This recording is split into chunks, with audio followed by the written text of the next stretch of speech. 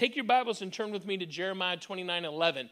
I don't know if the verse will be up on Scripture, but we're going to read it from the NIV in just a moment. I usually like to use the New King James, but I just like how the NIV words it. Because today I want to take a few moments to talk about destiny and purpose. Amen? Yeah. Destiny and purpose. How many know that God has made everyone and created everyone on purpose and for a purpose? Right? You're not a cosmic accident. You were created on purpose and for a purpose. And listen, you are not a mistake. You're not a piece of junk. Yeah. Come on, you were created specifically in mind. Pastor mentioned it early, we're fearfully and wonderfully made. Amen? And I just love what Jeremiah 29:11 says, and I'm going to read it to you. For I know the plans I have for you, declares the Lord. Now let me just stop there for a moment. Did you know God has a plan for you? That's good, yeah. God's got a plan for you. Now listen, the devil has a plot to destroy you, but God has a plan to direct you into your destiny and into your purpose. Amen? Some of you here today may have been told you were a mistake. You were my mess up. You were the result of my one-night stand. You were an unplanned pregnancy. Can I just declare to you today, there is no such thing as an unplanned pregnancy? Amen. No such thing. Why? Because God planned you from the beginning. Amen? Yeah. You were never a surprise to God. Now, you might have been a surprise to your mama, and you might have been a surprise to your daddy, but you were never a surprise to God. God knew about you. God wanted you. God planned for you from the beginning, and he is super excited that you are alive and on planet Earth right now. And I'm telling you, somebody needs to hear this because the devil's been lying to you. He's been telling you no one really loves you. No one really wanted you. Your life is just making other people's lives difficult. Hear me today. I rebuke that lie in Jesus' name. You are loved, you are treasured, and you are valuable to God. He planned you before your mama ever met your daddy. And not only did he plan you, he's got big plans for you. Woo, I don't know what that does for you. That excites me. To know that God already knows the plans he has for me. God's not trying to figure it out. He's not working on it. It's not like God is saying to the angels, get down there to that guy's house, unplug the alarm clock because I don't know what to do with him today and I need some extra time. That's not happening. Amen? Now, you may not know the plans that God has for you, but God knows the plans that he has for you. And let me tell you what else. He also knows about your strengths.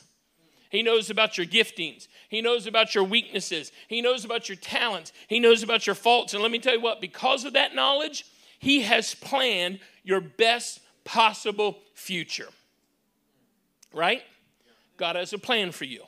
He has a destiny for us if we want it. I said if we want it, because God's not going to force it upon us. Amen? He loves us too much to try to manipulate us or control us. He always works through the power of love. Amen? And because of his great love for us, he gives us the choice. I can keep doing my own thing, living my own way, banging my head against the proverbial wall, or I can wake up and realize God has a plan for me and an awesome destiny that will completely satisfy me if I accept it. But I have to choose the plan. Amen? But let me tell you what, if I don't choose his plan, I will always fall for the devil's plot. What's the devil's plot? It's twofold. Number one, he wants you bound up. Number two, he wants you believing lies. Wow. That's the twofold plot of the devil, to get you bound up in sin, bound up in emotions, bound up in your mind, tormenting you there. Come on. Yeah. Some of you experience that. And if he can't get you bound up, he wants you believing lies. Lies like, well, God doesn't love me. Lies like I'm a failure, I'm a loser, I'm a misfit, I'm a nobody, I'm a disappointment to God, I'll never amount to anything, I'll never be free from my past. Listen, don't ever let your past dictate to you your future. Wow. You hear me? Don't let your past dictate your future. You're not who you used to be. Now, you may not be who you want to be, but you're not who you used to be. Amen? You're more than the sum of your past mistakes. And listen to this. Don't confuse what you've done with who you are. Don't confuse what you've done with who you are, right? You may have failed, but that doesn't make you a failure. You may have experienced loss, but that doesn't make you a loser, right? When you are in Christ, the Bible says old things are passed away and all things have become new. So we got to pursue after God's destiny and purpose, because if we don't, we'll fall for the devil's plot. So let me keep reading. God knows the plans that he has for you. Listen to the next part. Plans to prosper you. Plans to prosper you. Now listen, God has a plan to prosper us. And some people have taken that word prosperity and they have distorted it so it means we're oozing with money and we can lazily lay around and do nothing for the rest of my life. Come on, that's not God's will. Listen, when he put Adam and Eve in the garden and there was no sin, guess what he told them to do? Work it. That's it. God is never about welfare and sitting around doing nothing. Amen? Yeah. All right. Even when we get on the other side, we're coming back to earth to rule and reign. That's work. Amen? So you're not going to be floating on some cloud eating Philadelphia cheesecake with no calories. Just get that out of your mind. But let me tell you what the word prosper means in this text. Here's the definition of biblical prosperity. It means to break out, to come mightily, to go over, to be good, and to be profitable. Part of God's plan is to prosper us. He's planned it that way. He has not planned for us to live our entire lives broke, busted and disgusted, discouraged, defeated, and hanging on by a thin thread of hope. Now, we go through seasons of stuff, but God's will is not for us to be there all of our life. That's what happens when you live under the curse. We can expect those things under the curse, but God says we're not the cursed anymore when we're in Christ. We're the blessed. Amen? Come on, God wants us to break out of financial debt.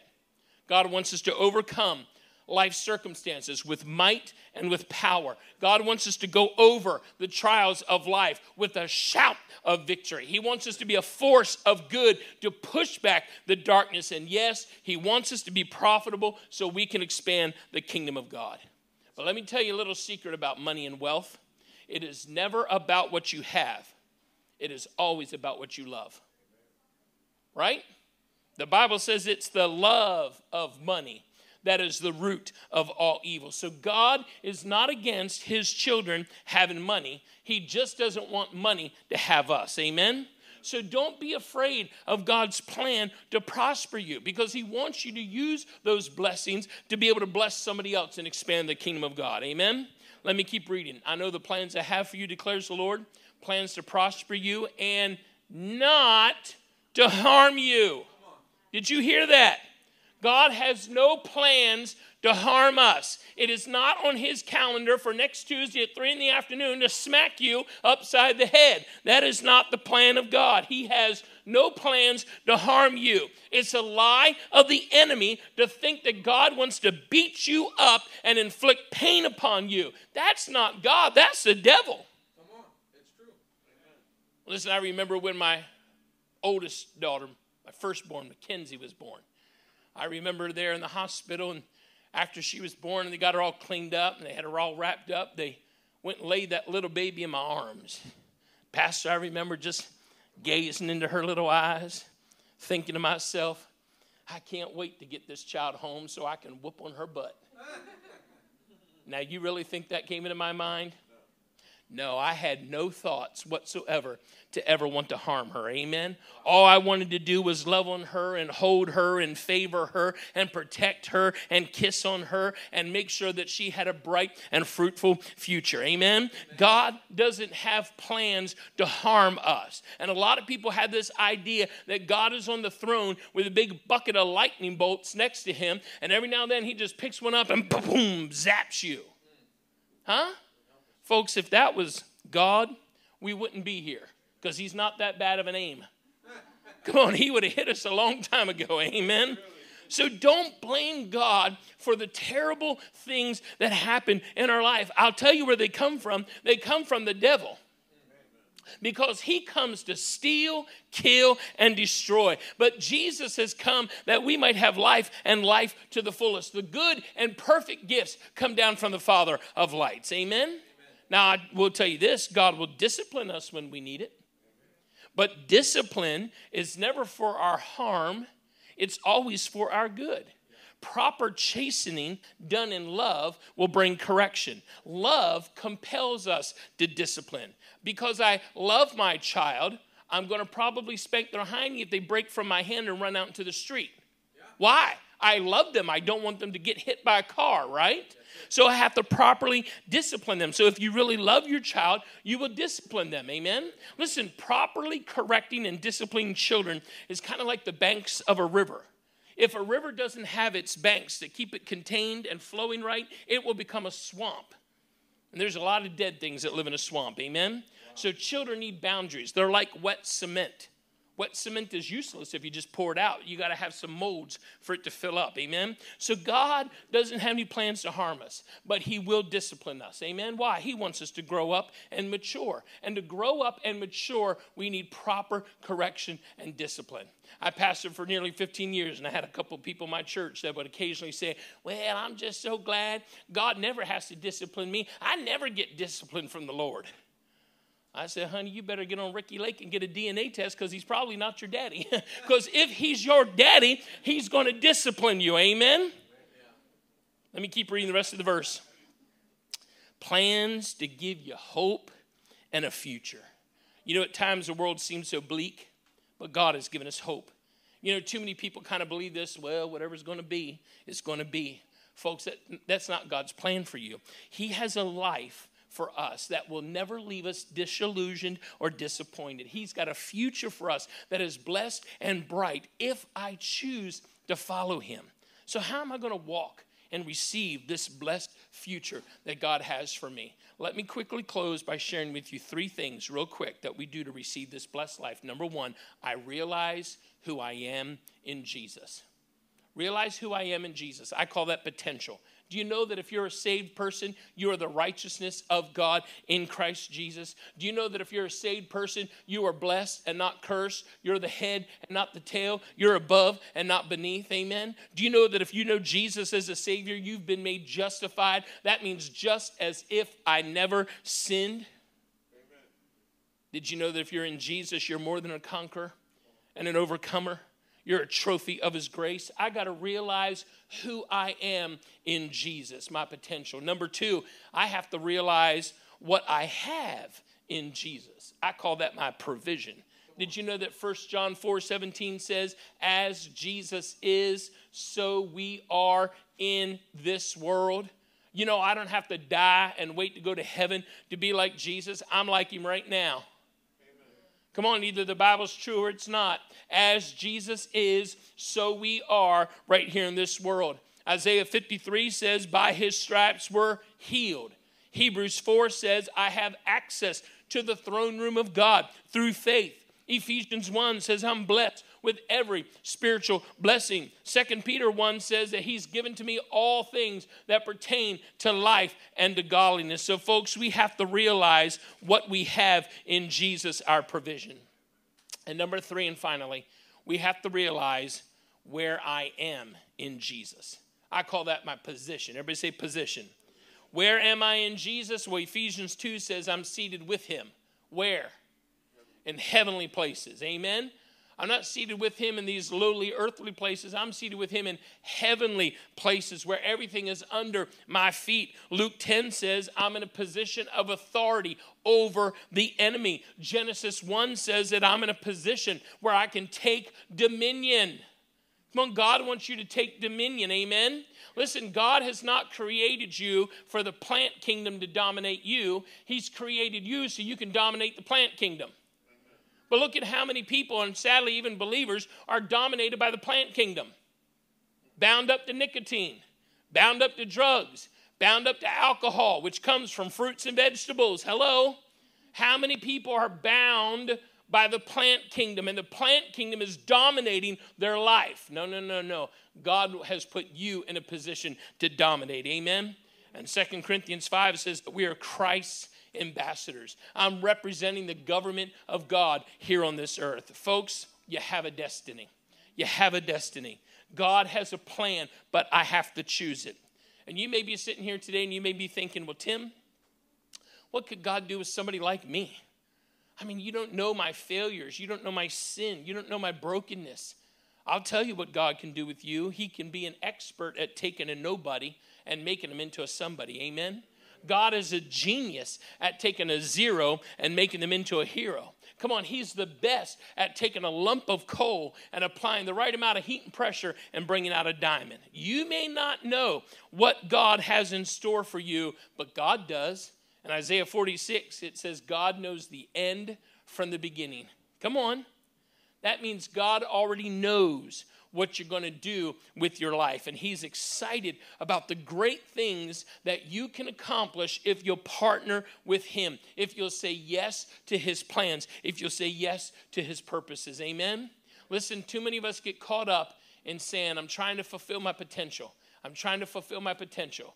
I'm trying to fulfill my potential. How many have ever done that? You want to fulfill your potential. You know, when you think about that, that's really not what God wants us to do.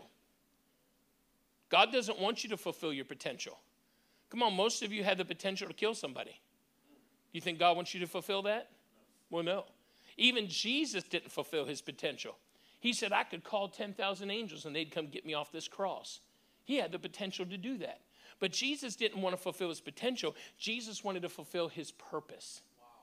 So, folks, don't pursue your potential. Pursue God's purpose for your life. He's got a purpose and a destiny for you to fulfill. Would you stand to your feet with me as the musicians will come back?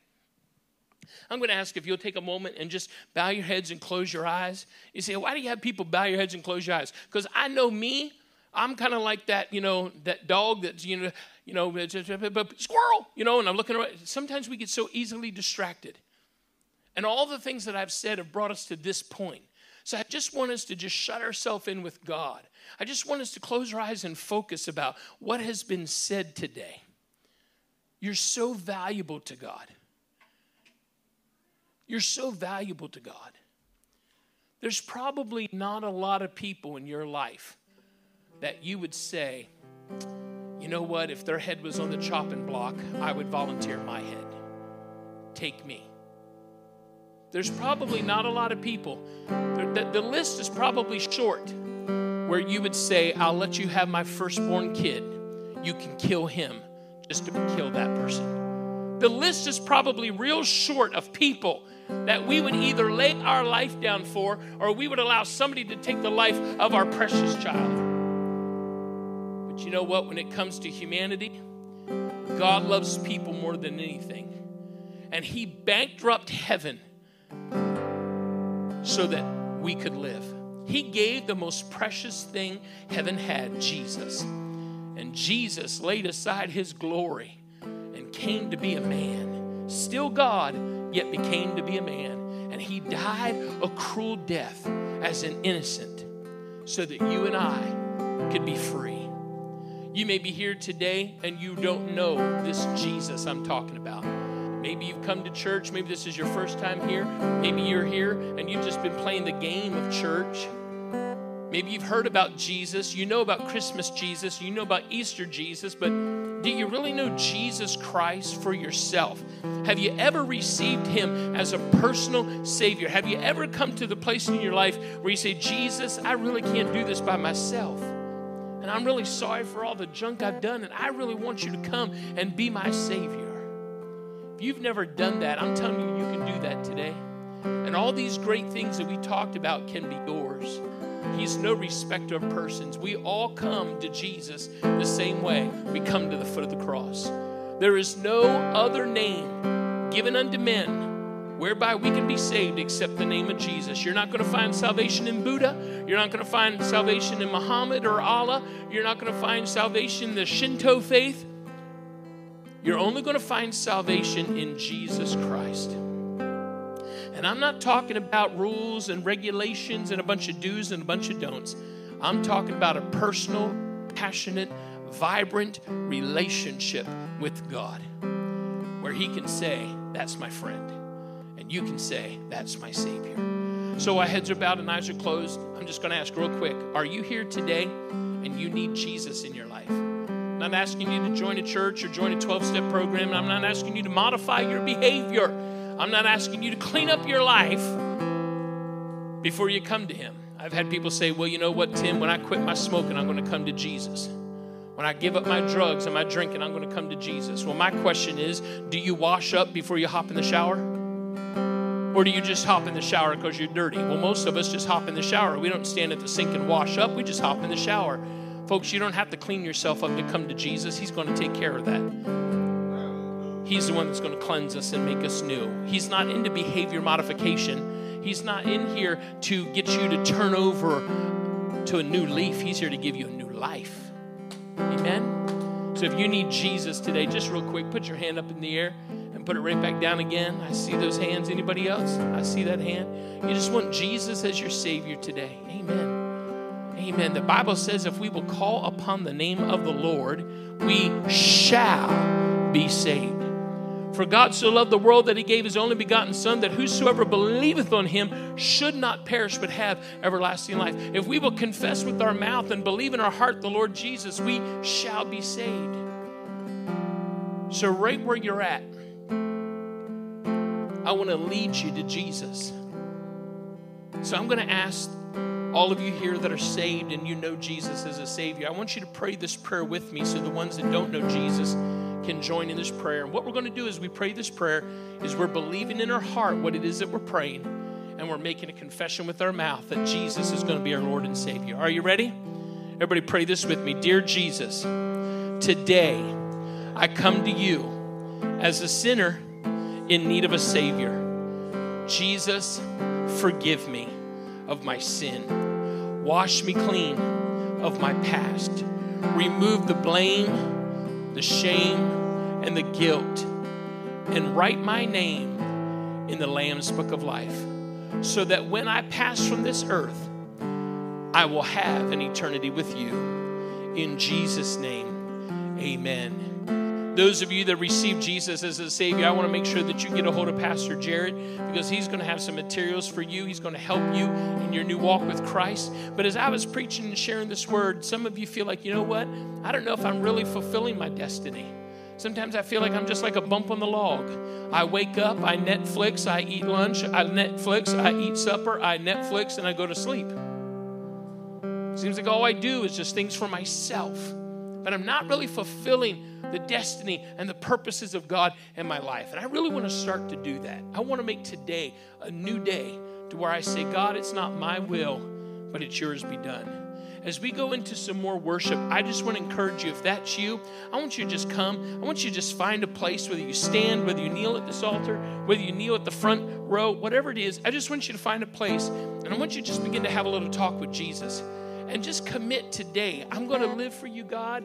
I'm with purpose and with destiny. I'm not just going to fill a space. Amen? I'm going to find my place and not just fill a space, because that's what I want to do, is get to the other side. And God say, everything I gave you to do, you fulfilled. You fulfilled all that stuff. I don't want to get to the other side and him say to me, you know, Tim, there's a whole lot of stuff you didn't do. A lot of souls that could have been saved if you would have just done your purpose. I don't want to get there and find that out. I want to get there and say, God, I've done everything I could to reach my generation. Amen? I want to fulfill my purpose and fulfill my destiny. Would you come as we begin to sing?